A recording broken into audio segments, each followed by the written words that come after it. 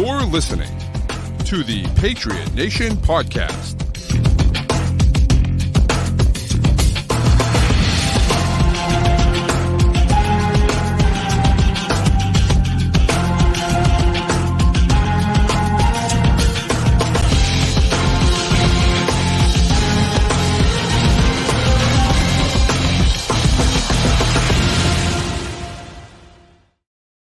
All right, welcome back to the Patriot Nation podcast. It's your boy, Pat Lane, as always with you. Tonight, I have a very special guest. No Matt tonight, but in his stead, we have a very special guest. He covers Boston sports for 98.5 The Sports Hub. He's also the co-host of the Catch-22 podcast for Patriots.com. You know him. You love him. Alex Barth. Alex, thanks so much for coming on, man.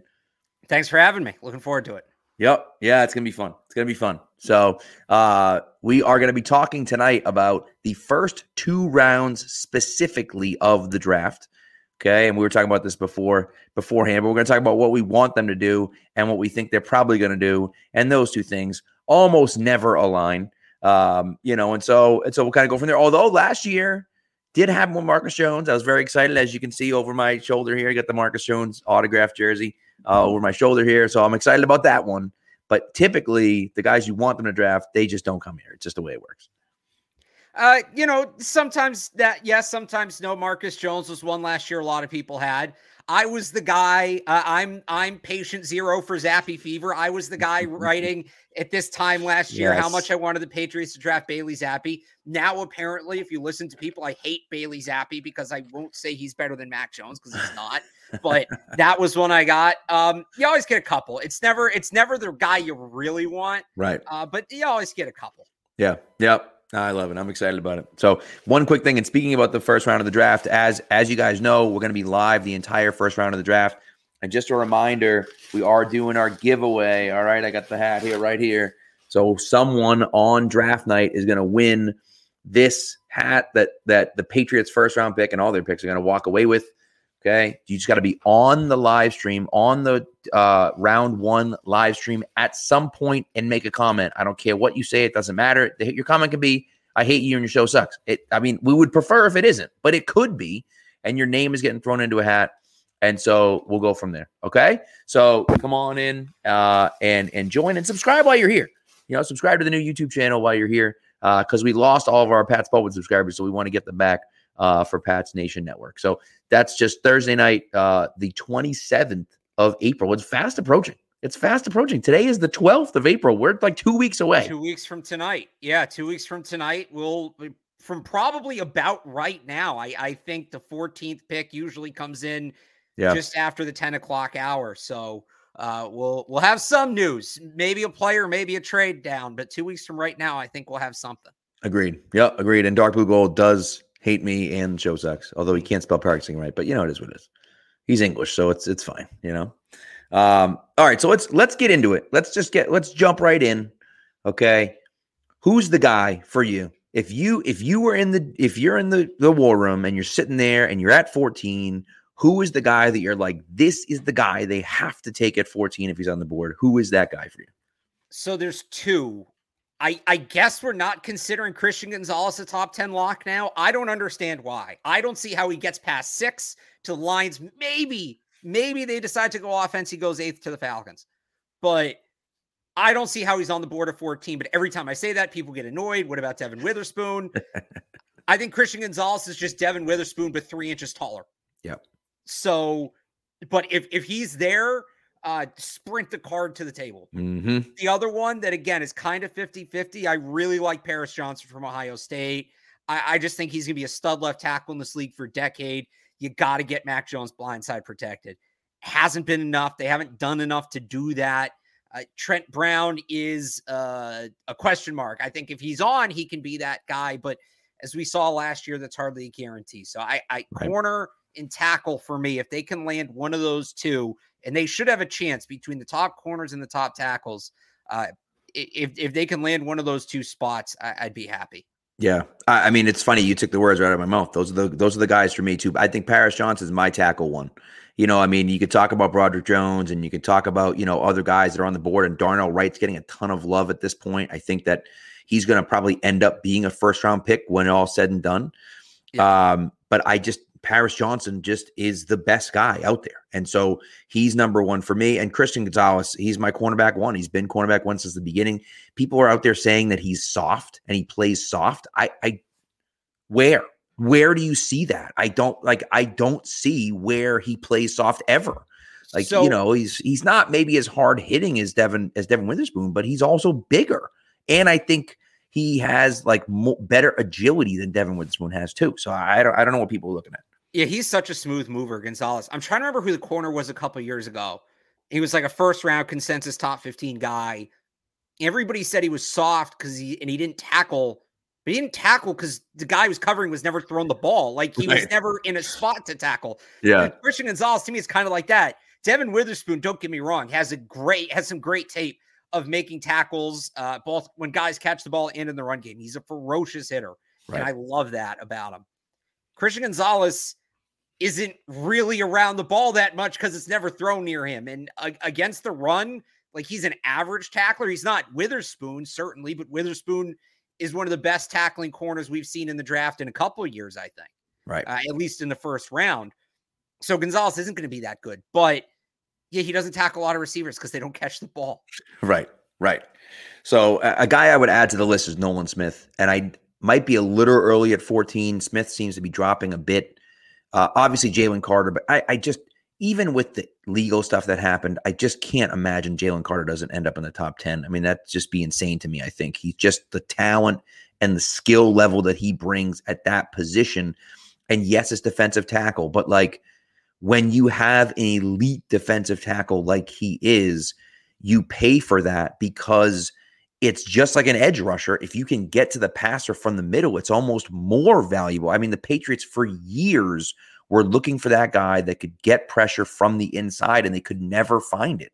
And that's why, they moved up to get Christian Barmore. And, he's been on and off and hasn't been healthy and so on and so forth. But I think they jump at the chance to take Carter again at 14 if he somehow was there. Yeah, on Carter, if he falls to 14, there's a massive red flag there. At that point, it tells me he's untouchable. Right. I look at the Eagles sitting there with the 10th pick. They just went to the Super Bowl. They have a very complete roster. They have 2 first-round picks. They've met with him. They have all the incentive in the world. They have all the reason in the world to make that pick. It is a massive risk, and they can afford to do it. Yep. If they don't feel comfortable taking Jalen Carter at 10, I certainly don't think the Patriots can afford to be comfortable taking him at 14 because they do not have the margin for error with this pick that the Eagles do. Their margin for error, I don't know that there is one, frankly, with this pick, given the way the last couple of years have gone. On Nolan Smith, he's kind of my break glass in case of emergency pick. Let's say Paris Johnson and Broderick Jones go, Christian Gonzalez, Devin Witherspoon, Joey Porter go, Jackson Smith and Jigba's gone. Maybe they don't love Zay Flowers at his size. You're going to add a good football player in Nolan Smith, and he does give you something you need. They need another edge rusher. They do. To me, he's the guy all right, the board absolutely didn't fall their way. Okay, you can walk away with Nolan's, and they can't find the trade back or anything. Basically, 2015 Bruins. I know people cringe when they hear that, but you're going to walk away from Nolan Smith. You're not going to feel terrible about what you did. That's kind of where I'm at with him. Or if they really like Anton Harrison, DeJuan Jones, tackles they can get in the second round, and they really like whether it's a receiver or a tight end, some pass catcher they can get on day 2, and they know all right, we're going to go DeJuan Jones, or how about this?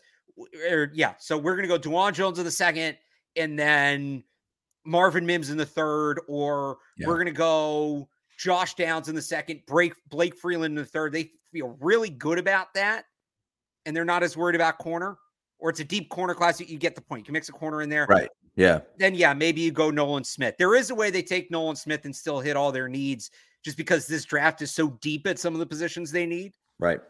But I like the player, but he went things didn't go well on the board leading up to the pick if they walk away with Nolan Smith. Yeah. No, it makes sense. It makes sense. I think he's one of those guys where I kind of look at it and he started falling, and I'm kind of like, why is he falling now? But again, I think the Patriots are in a unique situation this year where quarterbacks are going to go early. You got to figure that 3 are going to be gone off the board before they pick for sure. I think there's a possibility that a fourth is gone. And this is never going to happen. And we talk about it leading up to the draft and that never happens. But like Hendon Hooker's getting a ton of juice right now. I don't see it. And not that Hendon Hooker's not good. He's going to miss the entire year. He's 25 years old. He might not. Ian Rappaport maybe he doesn't, said at the combine that he's supposed to be like football ready for week 1. Now, maybe he starts the season on IR and, has to ramp up. Or whatever the case may be, yeah. That was when the Hendon Hooker first round hype started picking up, was when we heard that, okay, he might actually, because I'm with you. Guy's going to be 27 years old when he sets foot on an NFL field for the first time. No, thank you. Right. If you can get him this year and you're a team that feels like you're a quarterback away, the Ravens, if Lamar leaves, which now it's looking like there's less of a chance that happens, but I look at that 22nd pick. I look at the Eagles at 30, and the Saints at 29, being in a strong spot to trade down, and maybe you get a team like Tennessee moving up to take him. Right. Maybe you get Las Vegas moving up for a second pick or moving back from 7 to take him. Maybe even a team like San Francisco. We don't know what the hell their quarterback situation is. And frankly, I don't think they know either. I don't think so either, no. I can see him sneaking into the back end of the first round. Absolutely. I also wouldn't be surprised. This is kind of one of my, I don't have many hot draft takes. This is one of them. Yes. Because all it takes is one team. Right. It doesn't take 32 teams to make a player a top 15 player. It takes one. It sounds like NFL teams maybe aren't as high on Will Levis as the initial prognostication suggested, which, by the way, they're correct. I don't get why we're considering him a top 10 pick. Yeah. I don't get that. If one team really likes Hendon Hooker, it would not be the most surprising thing in the world if Will Levis falls and Hendon Hooker ends up going before him. Right. Would not shot. Now, that's going to happen in the 20s. It doesn't happen unless Will Levis falls. Right. But it wouldn't be the most surprising thing I've ever seen. Yeah, it is interesting. And, from a perspective of a team, right? If you like a guy, if you're in on Hendon Hooker or even Will Levis, let's say it's Levis instead of Hendon Hooker, whoever it might be, and you're drafting at, 36, well, it makes sense to move up into the first round because you get that 5th year. You get that 5th year under the rookie contract, and then you don't have to worry about extending him right away. You can spend that extra year to say, hey, let's kind of see what happens. Let's play it out a little bit and go from there. If he's Joe Burrow or Patrick Mahomes, well, then we don't have to worry about that. We just extend him to 3 years. Who cares? But if he isn't, we get that extra year to kind of decide and see what we want to do. And I think that, if you're trading up 10 picks, it's almost a no-brainer. And you give up, a 3rd round pick to go do that because it's worth it for you to have that extra year. Yeah, and the other thing with Hooker, you almost get the inverse of it, where he's 26. I know this is going to sound like it's not a lot, but trust me, it is. If it's got to be a team that feels like they're a quarterback away. Before the whole Aaron Rodgers thing, I thought the Jets were the perfect example of this. It might be the Raiders. Right. You draft Hendon Hooker, you now have him under team control until he's 30. Yeah. And then either at that point, your window runs out, you can re-sign him, but you're negotiating with a 30-year-old, not like a 26 or 27-year-old, so you have more leverage. Or he's kind of aged out at that point. It's like the perfect breaking point. Yeah. Perfect point to go the separate ways. So that's a great point. Yeah. That's a great point. Yeah. So I do think it's interesting. One guy I want to ask you about, because, and I think what you said is so perfect. The Patriots right now are in that make or break it spot. You have to have a good draft because there are holes. You got holes at certainly on the offensive line for sure. You still got holes at wide receiver. You need probably another tight end, right? You could use another cornerback. Like, I think what they've done in free agency, and we've talked about this on the show a few times, and I'm sure you've done the same thing on yours. What they've done in free agency is given them a floor where they can say, hey, look, if we got to go into the year with Trent Brown and Riley Reif starting at tackle, I mean, they're not going to be all pros, but they're going to be at least competent players. And so we don't have to reach for our 4th tackle on the board at 14 because we just have to have a starting offensive tackle. So I think they've done enough to give themselves depth there. And at wide receiver is the same thing. It's like, we could really use a number 1 wide receiver, but you could go into the season with this wide receiving core. It's not going to blow anyone away, but like it's going to at least be competent. But, then that allows, then it's like, all right, best player available and so on and so forth. And we can talk about, whether that's a whole nother rabbit hole as to whether that was a good decision or not by them. But that's kind of where they are, where they feel like we have the depth. But a guy I want to talk about, because I think it kind of plays into this, where I think some people might get a little desperate and where the Patriots do have to hit a home run here in the first round. I want to hear your thoughts on Peter Skoronski, because I am scared to death that they're going to draft this kid and his arms are going to be too short, or he's not going to be able to play tackle, and they're going to end up having to kick him in the guard. And now they have 3 guards that can play and no tackles. And so, I don't know what your thoughts are there, but he scares the hell out of me.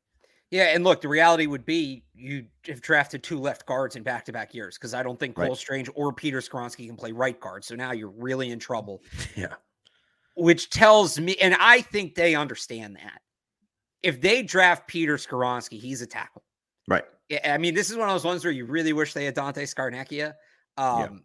Look, there's been 2 tackles in the last 10 years drafted in the first round with under 30-inch arms. One is Caleb McGarry, who was just, it took him a couple years to get going for the Falcons, but he was one of the top free agents on the market this year. And the other was Justin Pugh, who started playing guard like 2 years later. Yeah. So the track record's not great, yet here we are still talking about Peter Skoronski, not just as a tackle, but as a potential top half of the first round tackle. Right. That should tell you a lot about how technically skilled this kid is. And he is. It's basically, how much do you believe in his technique? Now, before the arm measurements, he was the consensus number 1 tackle in this class, and there was no question about it. Yeah. He was in a tier above Paris Johnson and Broderick Jones.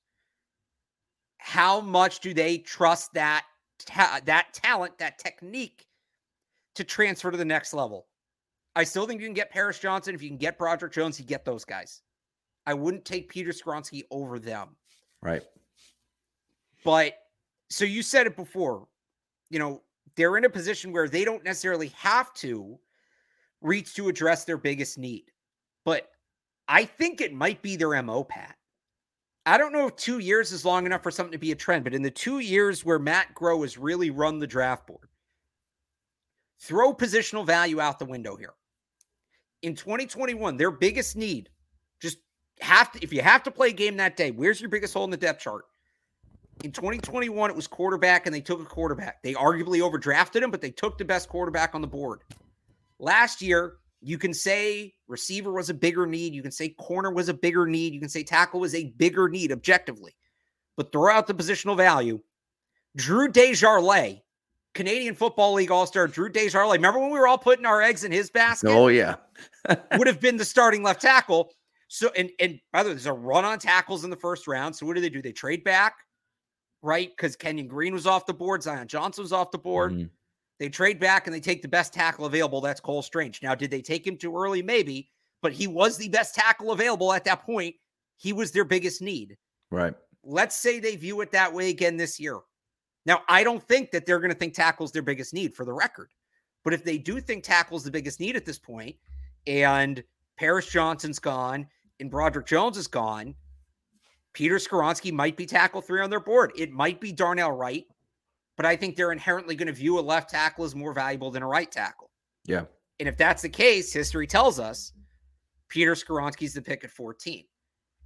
I would just go with DeJuan Jones. I think DeJuan Jones is the most slept-on player in this draft. Yeah. But yeah, if they say tackles are our biggest need, and Broderick Jones and Paris Johnson are gone, I think there's a good chance they take Peter Skoronski at 14 if they stay to make that pick. Yeah. Oh man.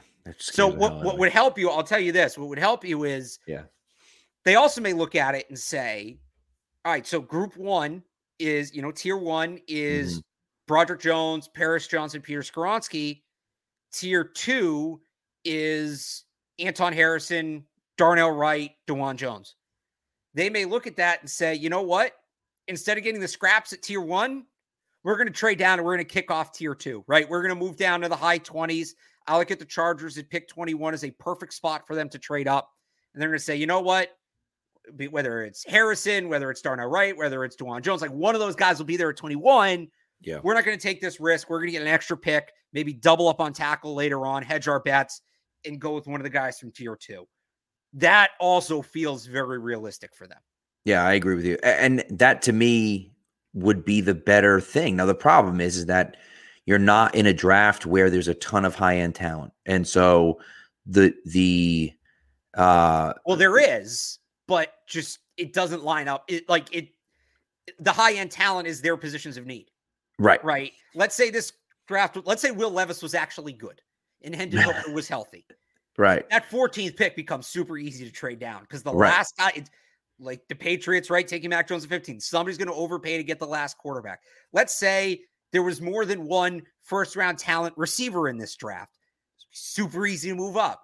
But it's tackles and corners. It's tackles, corners, and edge rushers. Yeah. That's what the Patriots need. So they're not going to trade back to let somebody else take their need necessarily. Right. The best thing that can happen for the Patriots in this draft is Anthony Richardson falls. I don't think it's going to happen, but if enough teams get scared of the gap between the floor and the ceiling, some team lower down there who's been in the playoffs, but maybe has an older quarterback and knows they're going to need it in a year or two, moving up to 14. That's the best thing that could happen for the Patriots in this draft. Not that I think it happens. Yeah, no, I agree with you. Honestly, if I were the Panthers, I'd be taking Anthony Richardson only because the ceiling is so astronomically high with him that you take that risk. And if you strike out, if you miss, then you miss. But you trust your coaching staff to say, this kid, you can see it. This kid has it. And if he's a worker, and I don't know what the hard part about this stuff is that, what people don't talk about is that 99% of, maybe not 99, 90% of the success of the players has nothing to do with what happens on the field and everything to do with what happens off the field. How much work do they put in? What's their mentality when they show up every day? Are they willing to take coaching? All of those things come into play that us laymen have no idea about. And even the coaching staff going into this and the scouting staff, they have an idea from these colleges, but what are these colleges going to do? They're going to talk crap about their player that's going to get drafted in the first round? No way. And so getting an accurate view of that is tough. And so that to me is hard with Richardson. If he's a worker like Josh Allen's a worker, well, then it could really work out. But if he's not, then it probably won't work out. But you don't know that going into the draft. And I'd say a couple things from that. One, just from a Patriots point of view, that's why going to the Shrine Bowl was so valuable. Yeah. Get to know those kids, right? I think the other element too, even more so than that, and I say this all the time, the draft is really a nature versus nurture thing. When people say, will this player be good? Will this player not be good? I don't know. Who's drafting him? Right? Because there's teams that are great for quarterbacks. There's teams that ruin quarterbacks. There's teams that are great for receivers. There's teams that ruin receivers. There's teams that are great for corners. There's teams that ruin corners. Where's he going? Like that's, a big part of it. Like and Anthony Richardson for me is such a nurture guy. Before the Giants signed Daniel Jones to that extension, I thought it was the perfect match for them to move up and take him because you get Brian Daboll, the guy who created Josh Allen. I'm going to put my cards on the table here. Josh Allen might not get a second contract if Brian Daboll never becomes the OC in Buffalo. Okay. I think he had that much of an impact. And it's funny you use that comp for Anthony Richardson. The way I describe Anthony Richardson, and people know how I feel about Josh Allen. Josh Allen is the most erratic quarterback in the league. No matter how you feel about him, you can't push back on that. He led the league in turnovers last year. His highs are maybe as high as anybody except maybe Patrick Mahomes. But when he's at his lows, he really does not look like a starting quarterback. Anthony Richardson, to me, is an extreme version of Josh Allen. I think his highs could be 10 times higher than Josh Allen's are. Right. But I think the risk that comes with it is year one Josh Allen, but significantly worse. Right. So it really comes down to how much do you trust your coaching staff to put this guy in a position to succeed? Panthers just overhauled their coaching staff, so you'd think they believe in the group they have. I feel like they've struck out so much recently. You kind of have to go with a little bit of a safer bet in CJ Stroud. Stroud's not a bad player. I look at like the Falcons, where you have a guy in Desmond Ridder who you just drafted, who does have some floor. You have a guy in Taylor Heineke who has some floor. I actually, like the last 2 years, every time the Falcons make a roster move outside of drafting Drake London, I find myself loving it. They've done a great job. They just need a quarterback and another receiver. But you can draft Richardson. You don't need to play him right away. But if he's up to it, you kind of have a team around him where he can succeed. Yeah. That to me would be like the perfect spot for Anthony Richardson. I love him in the Arthur Smith offense. That's, as a fan of his, that's where I hope he ends up. Yeah, it's a good one. That's a really good one. And that helps the Patriots because that's a team that is going to, if they don't draft a quarterback, is going to take a position that you probably need. Yeah. And so that certainly helps the Patriots out there. So it is interesting. I mean, the whole quarterback discussion is really fascinating, and the top of the draft is going to be really interesting, and to see where these guys all kind of fall and where people have, people slotted in and so on and so forth, I think is going to be fascinating. So let's move out of the first round though and get to the second round. So we're at pick 46. Patriots are at pick 46. Now, maybe they end up with another second round or maybe they don't, but nevertheless, they're at 46 right now. Same question. You're at 46. Who's the guy that you think is probably going to be there that you're like, there's my guy at 46? So first of all, I think they're going to trade up. They've traded up in the second round the last, Miguel Pat's Cap had it, the last like 4 or 5 years in a row. Really? And they did it last year too?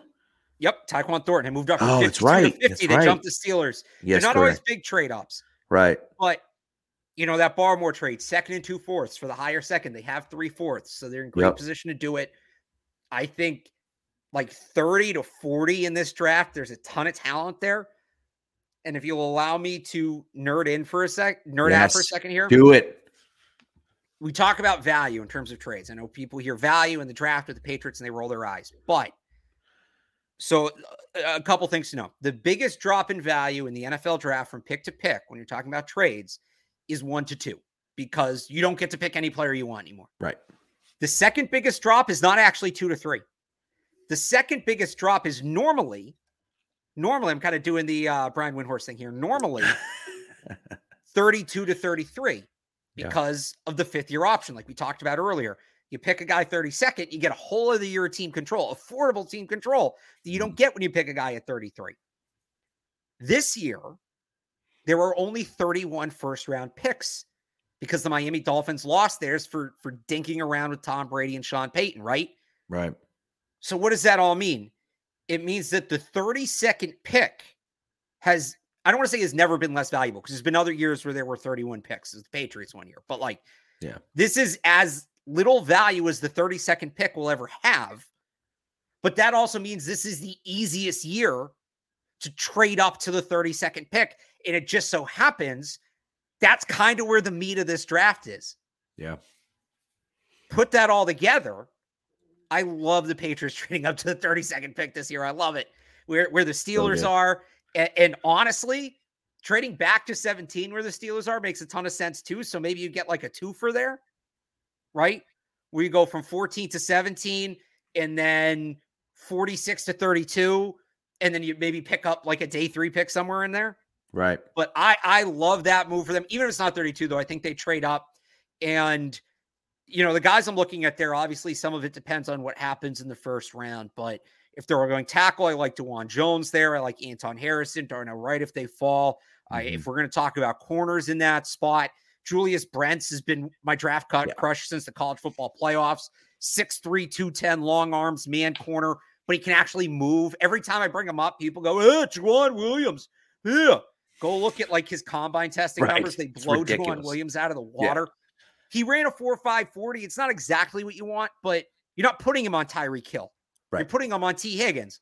And he has the long speed to keep up with those guys. And again, the agility is great. So I look at Julius Brents there in the corner spot. Maybe Keely Ringo falls. He could be a guy there from Georgia. I like Darius Rush from South Carolina as well. I certainly think you start talking about tight ends there. Darnell Washington, to me, is the only tight end they should take in the top 100. Yeah. If you're not going to take him, you're going to take one of these like hybrid receivers. At that point, wait and take Zach Kuntz at the beginning of the 4th round.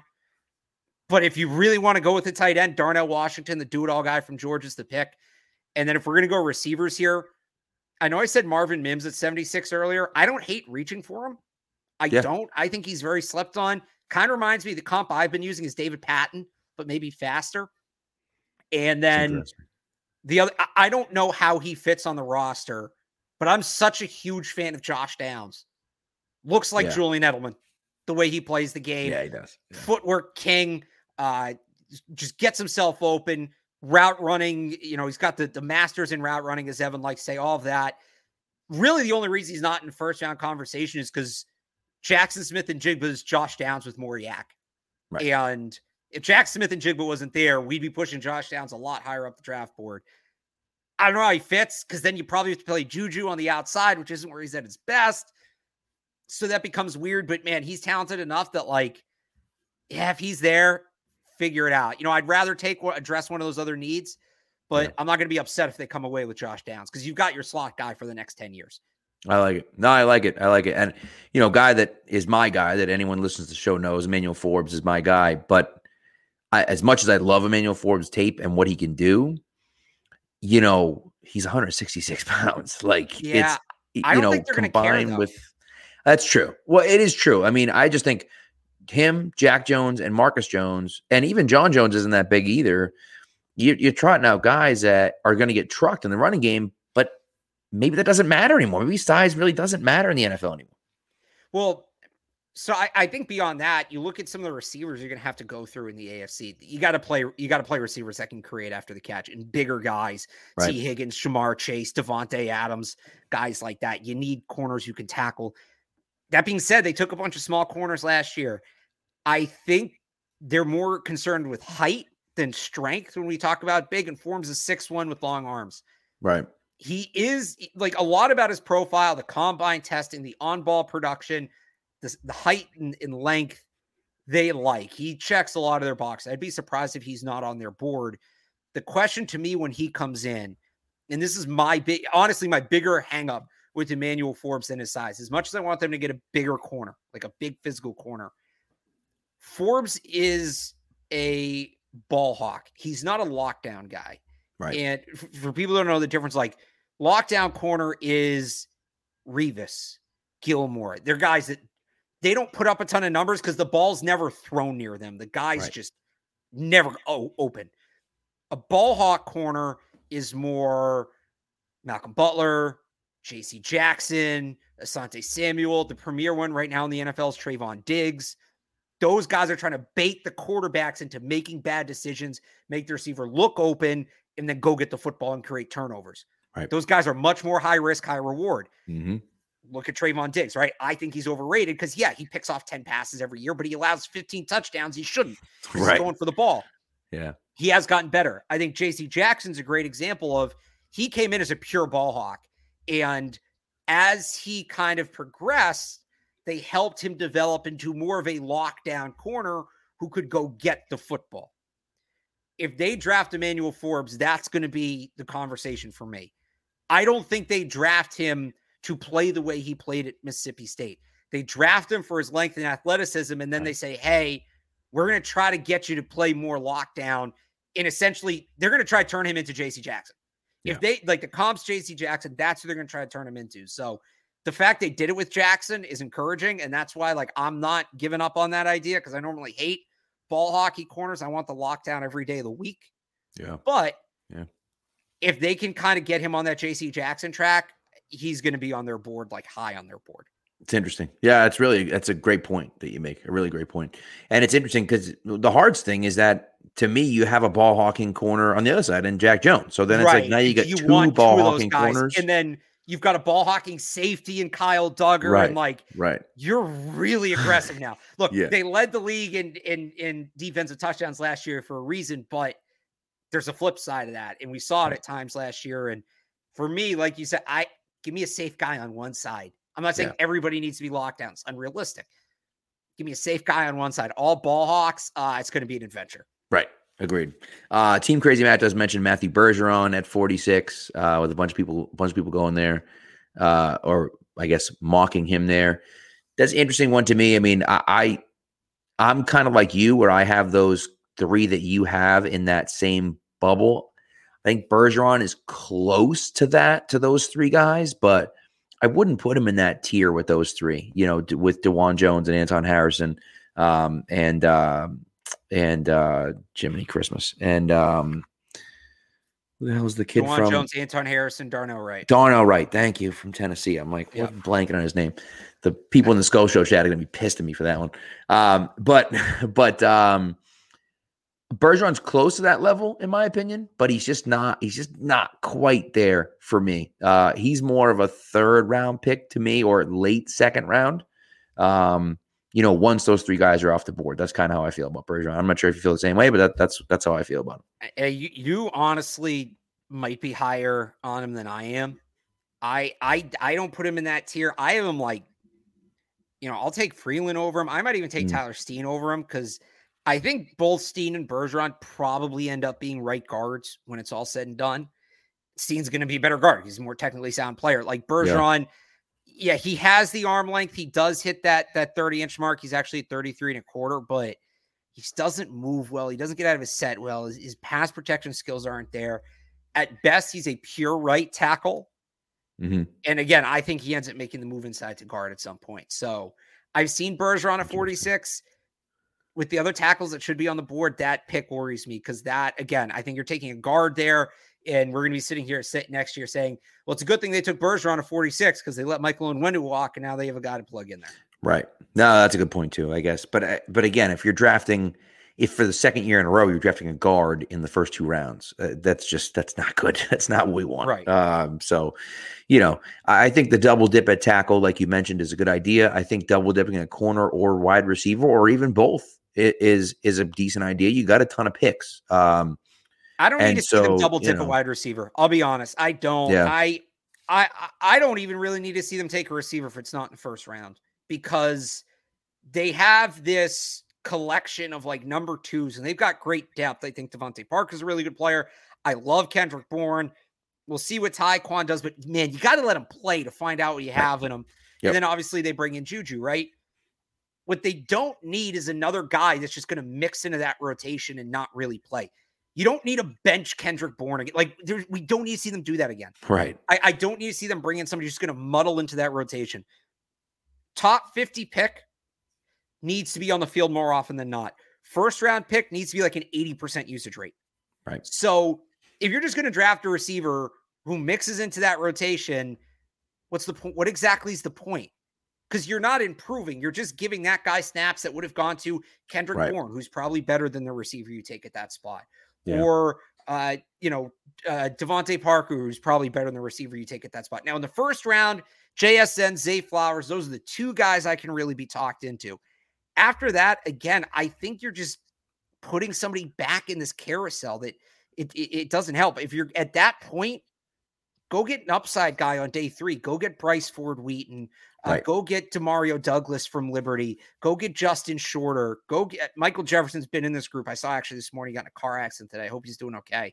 But go get a guy. Go get a project guy like that on day 3 who you're not going to play anyway, because I don't need to see him draft a receiver who's not going to play, and I don't need to see him draft a receiver over a guy, or draft a receiver to play over a guy he shouldn't be playing over. Right. So receiver's a premier need for me, but it's not a real need, because they shouldn't just be replacing somebody in their rotation. It doesn't make them any better, which is also why I know we're moving on to the second round here, but I meant to bring this up.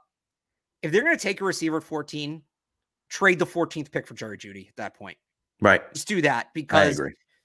Especially like when it comes to Zay Flowers, who's the player we're all hoping Zay Flowers is in 3 years? It's Jerry Jeudy. Yeah. So you're essentially stepping in a time machine and speeding that up 3 years. You just get the guy. And by the way, he's already proven he can do it. And if you're going to tell me, well, you want the youth, well, Jerry Judy's only like 16 months older than Zay Flowers. Right. And if you tell me it's because you want the contract, guess what? You got the 4th year of the rookie deal. You got the 5th year option. Jerry Jeudy doesn't really become expensive until 2025. Who knows what this thing's going to look like by then? Correct. Yeah, no, I would go trade for Jerry Jeudy, because he's a clear number 1 in this offense. I agree 100%. And I think taking a guy later is a good idea. he gets the Foxborough flu and he sits out for the Right. year, and he's kind of a practice squad guy or an IR guy, fine, and he's able to step in next year when Parker and Bourne might both be gone, right? Fine. But you're right. Like, there's no point in taking a guy at 46 or, at 76 or whatever the case may be. It's like that guy's not going to play right away.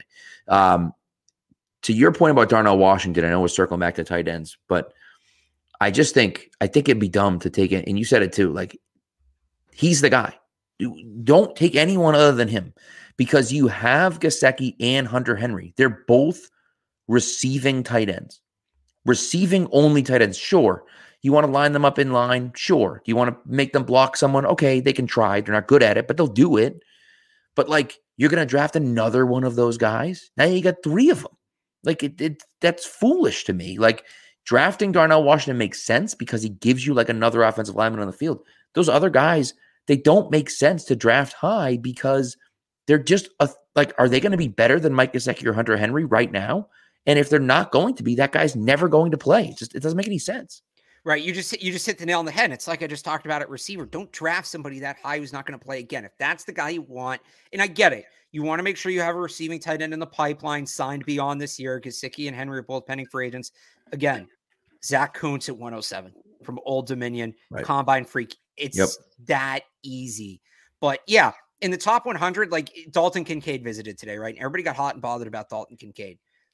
Long term, is Dalton Kincaid going to be a better player than Hunter Henry and Mike Gesicki? Maybe, but not as a rookie. So again, they need to win this year. Those top 3 picks need to be guys who make impact. I feel like upgrade and addition kind of get used as synonyms at times. They're not. Is Dalton Kincaid an upgrade? Maybe. He's not an addition. He's not. Right? Darnell Washington is an addition. You don't have that element. Frankly, nobody has that element. I think Darnell Washington's a unicorn. You only get a couple of these guys in every draft. I think, I look at Darnell Washington and DeJuan Jones as the 2 guys, and I guess Zach Kuntz later on. Those are the unicorns. So often we get enamored with these prospects, and the reality is, it's not to take anything away from any individual. They're all incredibly talented, but some people got really hot and bothered over the tackles last year. You can draft that guy this year. Maybe you needed him more last year, but you're not missing out. Right. There's very few guys. It was Jordan Davis last year. If you wanted Jordan Davis, you didn't draft him last year. You're not getting a similar player. Right. If you want Darnell Washington, you got to take him this year because you're not getting 6'7", like 280 or something stupid. 270, 4'6", 440 with a 408 shuttle. That guy is not going to be on the board next year. Right. Dalton Kincaid, Michael Mayer, those guys are going to be on the board next year. I'll tell you that right now. Like, they're good. So is Brock Bowers. So is normally I have names off the top of my head. I don't right now, but there's other good tight ends coming next year. Yeah. Darnell Washington is the guy. He gives you something that you don't have. He's a unicorn. He's going to play. He's going to play next to those 2 guys. He's not redundant. If they don't take Darnell Washington in the second round, I'm good on tight end until we get out of the top 100, frankly. Yeah. What's interesting is that you talk about a trade back. Maybe they trade back and draft Darnell Washington in the first round. Like, who knows? And I think I would be okay with that.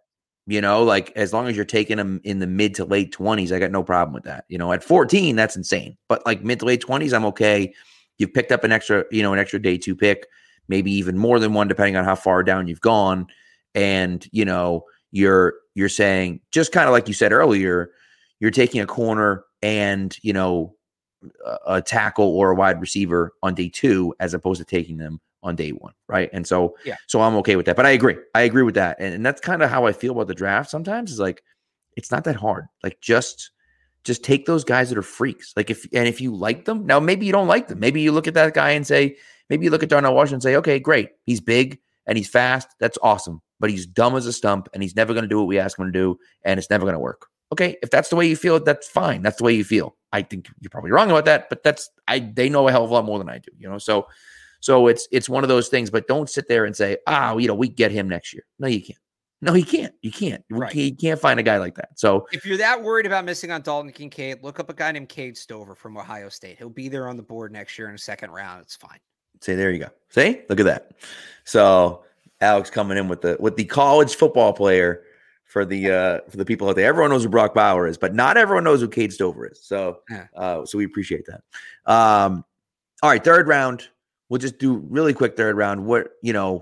Who's the guy on the board at 76 for you? It's a little bit further down the draft board, of course, but maybe it's a guy that they'll do something similar to the second round. Maybe they trade up in the third round. Maybe they, or maybe they reach for a guy that might be in someone's top 100, but closer to 100 than 76. That you think, might be the guy there. So this is where I think maybe they get a little looser positionally. And look, I've already mentioned some guys, tackle Blake Freeland. We talked about him, Wanya Morris, Tyler Steen. I'm good at, like I said, I'm good at wide receiver at this point. Maybe if Marvin Mims falls, he's a guy you look at there. At the cornerback position, I look at a guy like Tyreek Stevenson from Miami. Does he fall to this range? Some people think he might. I look at, and we've gotten to the time of year where there's a million names in my head now, Pat. Right. And, I know. I struggle with it. I look at a guy like Kai Blue Kelly from Stanford. Is he a guy you maybe look at? But, edge guys, this is where edge guys really start to come into play for me. And honestly, front seven guys, defensive tackles, linebackers. Byron Young from Tennessee. So there's two Byron Youngs, both from the SEC, both play in the front seven, both expected to go in the same range of the draft. Byron Young from Alabama is a defensive tackle. Byron Young from Tennessee's defensive end, outside linebacker, kind of hybrid guy. If he passes the interviews, checks a lot of boxes for the Patriots. He's older. He's 25, but they like older prospects. They've had the oldest average draft age in the league since 2017. So they're going to look at these older guys that are a little more developed. Played 2 years of JUCO ball, transferred to Tennessee, was a 2-year starter, was very productive. Looks like a 3-down player, a guy who can set the edge against the run, but also is good at collapsing the pocket and passing game. The reason he's going later, frankly, is because he's kind of older, and he only has, 2 years of FBS experience. He was at the JUCO for 2 years. Right. Wasn't like a highly ranked high school recruit. So Byron Young from Tennessee is a guy I liked, and I'm going to butcher his name, Adebawore, the guy from Northwestern in this range. I think after the combine, he's going to go higher. He might be a guy at 46. And another guy I really think they'll like it. Pat, how many years have we done this? They need the athletic, 3-down, modern, off-ball coverage linebacker. And 2 years ago, it was a great class. Oh, they're definitely going to get one of those guys. They didn't. Last year was a great class. Well, now they're definitely going to get the guy, and they didn't. So I don't know if we're setting ourselves up for disappointment again. This class kind of sucks at linebacker, so maybe they take 2.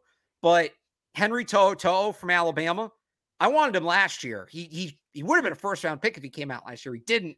Played hurt this year. That kind of hurt his stock and didn't test well at the combine, but played a couple years at Tennessee, transferred to Alabama. His first year at Alabama, he learned the defense so well that Nick Saban gave him the college equivalent of the green dot. He was calling the defense. Incredibly smart, instinctive football player, can handle things sideline to sideline. A little bit on the smaller end. He's not going to be the best asset against the run, but you have Juwan Bentley play next to him, so that's fine. He can cover. He can rush the passer. I would be very surprised if Henry To'oTo'o is not on their board. 76 is maybe a little early. This is more like if they trade back in the third round. Yeah, but they might also like him enough that they say, you know what? We're taking him at 76. We believe in him. We don't want to lose him. He's our guy. Right. Or, they could do something. They got 3 fourth-round picks, right? They could package 2 of those and move up, into the late third round, take someone at 76 and get, To'oTo'o at the end of the third round too. So that's also a possibility. I think you kind of hit the nail on the head with the edge class. I just think this is kind of that spot, whether it's Isaiah McGuire, whether it's Carl Brooks, whether it's, there's a bunch of guys kind of in this range that I feel like the Patriots, this is kind of that sweet spot for them where they can look at it and say, yep, we can draft a guy here. We can go after this type of player. And I think it's interesting. One of the guys that really fascinates me is Gervin Dexter. It's funny because sometimes you watch it and someone pointed, and I don't know who said it, and maybe it was in a chat I was in, maybe it was online, I don't remember, but someone saying sometimes you watch him and you literally don't know if he knows how to play football. The ball gets snapped and he just stands there and you're like, where are you going? What are you doing? And then other times he smokes his guy with a sweet rip move, or like bull rushes his guy into the backfield and makes a play 2 yards in the backfield. And you're like, this guy, I have no idea what you're getting from this guy. But again, I talked about it earlier. If you can get that guy in the middle of the defense that can get after the quarterback and create pressure up the middle, that is an incredibly valuable position. And Dexter has the ability to do that. Now, whether he's going to be able to do it consistently, I have no idea, right? But what scares me more than anything is that the fact that he's from Florida, and we drafted another guy from Florida who played in the middle, who was kind of, and didn't have such terrible tape that Dexter has at times. But, Dominique Easley was a guy who looked incredibly explosive from the inside, and he just didn't have any knees left when they drafted him. But that comp, I think, scares a lot of people, but he's just such a strange player that the highs of him are really good, and the lows are like, this guy shouldn't even be on an NFL roster. Never mind get drafted. It's crazy. So defensive tackle is one position. Look, defensive tackle might have been all around the best position at the Shrine Bowl. They got to look at some guys that are really talented. I like Moro Ojimo from Texas. There's another guy from Texas, Keandre Coburn, and then Deontay Stills from West Virginia. I said before I was waiting for Henry Toe to come out last year. Every year I keep a running list. As I'm watching college football, see a guy do something. I put him in my phone. I'm like, remember him during draft season. I've had Dante Stills on my list for 3 years, and he finally is coming out. And I got to talk to him about it at the Shrine Bowl. He actually gave me a really interesting answer. He felt like the NFL, he wants to be a leader. He wants to be a vocal leader. He wants all that. He wanted to learn more how to be a teammate and a leader. And that's why he kept going back to school, which if he said that to the Patriots in an interview, I think they would love. That sounds like a Patriots answer. I look at guys like that a little higher up the board. You got Zach Pickens from South Carolina. I think they're going to wait until day 3 to go with a defensive tackle. I think they're going to take a defensive tackle, at least one, if not more than one. But there's so much talent late in this draft at defensive tackle. I don't think they're going to maybe jump at one. Okay. I like it. Yeah.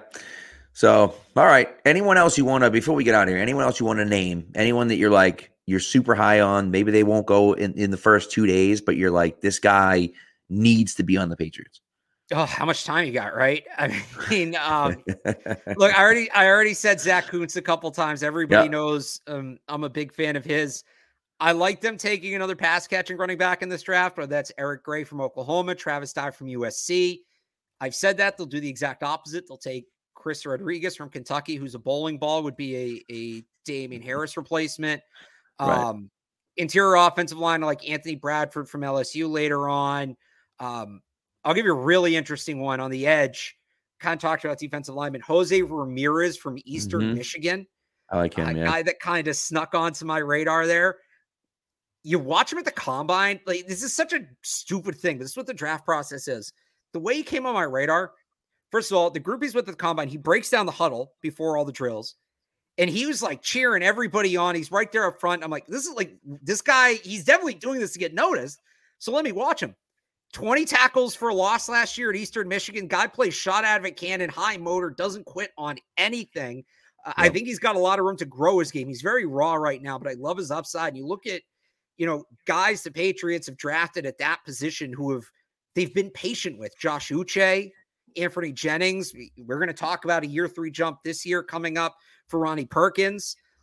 They're not going to take him. Right. They're not going to take him in the top 100 like they took those guys. He's probably a little later on. But boy, I could see that. At corner, some of the later corners I like. Keitrell Clark from Louisville. Max Melton from Rutgers. He will be a Patriot. He'll be a UDFA, but he will be a Patriot. He blocked 3 punts on his own last year. Depth safeties, I like Ronnie Hickman from Ohio State. Trevarius Owens from Houston. Favorite kicker in this draft is probably Jake Moody from Michigan, but don't sleep on Harrison Mevis. Beast from Missouri. He doesn't warm up. He's 260 pounds. He doesn't warm up. How when kickers go out there, they don't, they take a couple. He just goes out there and kicks, and he's great. I don't think Patriots will take him, but look him up. He's ridiculous. And then Michael Turk is my punter in this draft. So there you go. You can't ask me one day 3 player, Pat. I know. Hey, listen, this is true, Alex, but that's all right. I asked the question. I let you go. That's all. That's it. You know what I mean? Yeah. So Z-Tac says insert special teamer here. I agree. I agree, Melton. Turk. Look him up. I agree. Turk, Moody, even Noah Ruggles, I think is interesting. Noah Ruggles, like of Noah course, Ruggles. missed that kick horrendously, but like he did win the Peach Bowl last year with a last second kick. So, you can kind of you take to go with the bad, I guess, right? So, but oh my God, you're right. There's so many of you mentioned running backs. Evan Hull is a guy that I'm high Love on. Evan Hull. Love Evan Hull. I mean, he's got 80 something catches over the last 2 years. Like, you talk about a pass catching back, right? Yeah. So, and there's so many guys, and I've done so many mock drafts at this point that, it's like I've published 5 of them, which is insane, but I'm keep going. I'm keep coming out with one every Monday, because why the hell not? People like them. So I keep doing it. But then I'm like, searching for guys, and I'm like, oh, this guy's way down the list, so. So you want one more name way off the board? Yes, I do. This is when people say, all right, give me one. Give me a deep one. Yeah. It's a quarterback. Okay. Holton Ahlers from East Carolina. Do you say the lefty? Did you say Dalton Antlers? Holton. I don't know if it's Ahlers or Allers. Okay. Kid's a tank. 6'3", 245. He's a decent passer. He's not great, but I go back to when the Patriots played the Falcons 2 years ago. Bill Belichick went on this whole diatribe about Felipe Franks and the value you get in a player like that who can play quarterback and tight end and cover kicks. And he talked about, he brought up Taysom Hill. He's done this a couple times. If there's a Taysom Hill in this draft, it is Holton Ahlers. So, look, they brought in to Eric King last year as UDFA, was a hybrid quarterback receiver, kick returner, right? Special teams guy. Yep. Ultimately didn't end up making it to the spring, but he was there. I think there were some injury issues. Holton Ahlers also, he was the MVP. So everybody knows the Senior Bowl, the Shrine Bowl. There's also the Hula Bowl. Yep. There's the NFLPA Bowl. Like, there's other bowls. Holton Ahlers was the MVP of both the Hula Bowl and the NFLPA Bowl. That's pretty impressive right there. UDFA, pencil it in. Him and Max Melton. I love it, dude. This is why we have you on, Barth, because you have all these ridiculous names that no one else has ever heard of, and it's fantastic. And that's you want the most ridiculous name in the draft? Let's go. Shockey Jacques Louis is a wide receiver from Akron, Pitt transfer. Really good route runner. Like, I don't know that he has NFL burst or agility, but he's a great route runner, and he's covered a ton of kicks in his career from Pitt to Akron. Another guy projected UDFA, but there's another one for you. Shockey Jacques Louis. That's a good one. I was going to say Jadakiss Bonds, because anyone that's a fan of 90s rap, knows Jadakiss. Yep. So, it is. Bumper Pool. Yep. Right. Another one. And that's, I just think the Patriots are such wild cards, especially in the draft. You just don't know what they're going to do, right? You don't know who they're going to take. You have no idea what they're looking at, right? Do they take Mo Diabate in the 4th round because he's basically Devin Lloyd, but a year out, but not as good as Devin Lloyd, right? And so, it's one of those, like, what types of players are they going to go after? Who do they want, right? And so, just keeps everyone guessing, They're going to like Diabate too. I got to talk to him at the Shrine Bowl, and I kind of asked, when I was talking to players who were playing with the Patriots, I asked them all, like, did you watch, offense or defense, depending on which side of they were on? Did you watch the Patriots system at all to see how you'd fit into it? He's like, yeah, I watched a bunch. They're like, well, who do you like? What role do you see yourself in? And most guys, I asked all the linebackers, they're saying, I think I'm Josh Uche. I think I'm Juwan Bentley. Couple guys said Dante Hightower. He goes, well, I look at the way Mike Vrabel played.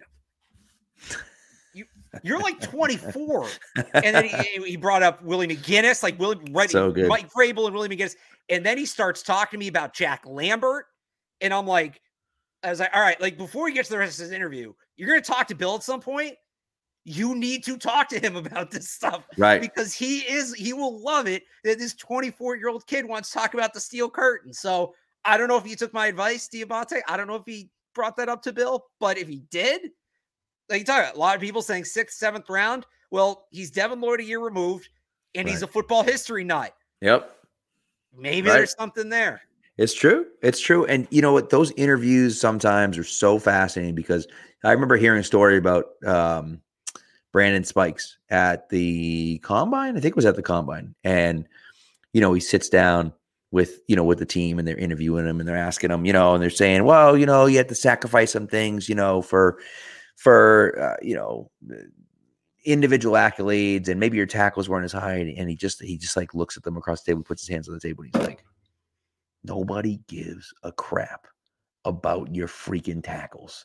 The only thing that matters is this right here. And it was just like, and I was like, well, that's why he was a Patriot, like, right. So it's just like those types of things make a lasting impact. And so if you have guys that are doing their homework and saying things like that, it's like if Mo Diabate gets drafted in the 4th round by the Patriots, we sit there and say, well, maybe that's why, and so Right. it's just, that's the type of stuff that, again, we don't see that. It's not on tape. It's not on film. It's not, no one's writing that up in the scouting report, but that makes an impact. And that real life stuff is why guys get drafted sometimes. Right. Yeah. So it's interesting. Well, anyways, this has been so much fun, Barth. Thank you so much for coming on. Really appreciate it. Before we let you go, you have to plug yourself. Let us know where everyone can read you and see you and hear you and watch you as well. Yeah, so all my written stuff, all my draft stuff's at 985thesportshub.com. We're making our way through the I do every year big piece on each position in the draft. Be dropping the cornerback edition tomorrow, so we're almost there. I got mock drafts and everything up there as well, 985thesportshub.com. You can hear me on the Catch 22 podcast with Evan Lazar on patriots.com. We'll have a new episode tomorrow. And on the Patriots Beat podcast on CLNS Media with Mike Kadlick, we will have a new live mock draft tomorrow on that program. So nice. Love busy it. time of year. Sure is. It's so much fun, though. It's so much fun. Oh, yeah. I love it. So, well, thank you, Sarah. Really appreciate it. And have Anytime. a great night. And thank you, everyone, for listening. And we'll talk to you. I won't be here next week, but Matt will be here next week with a special guest that he's awfully excited about. So you'll have to wait and see who that is. See you guys.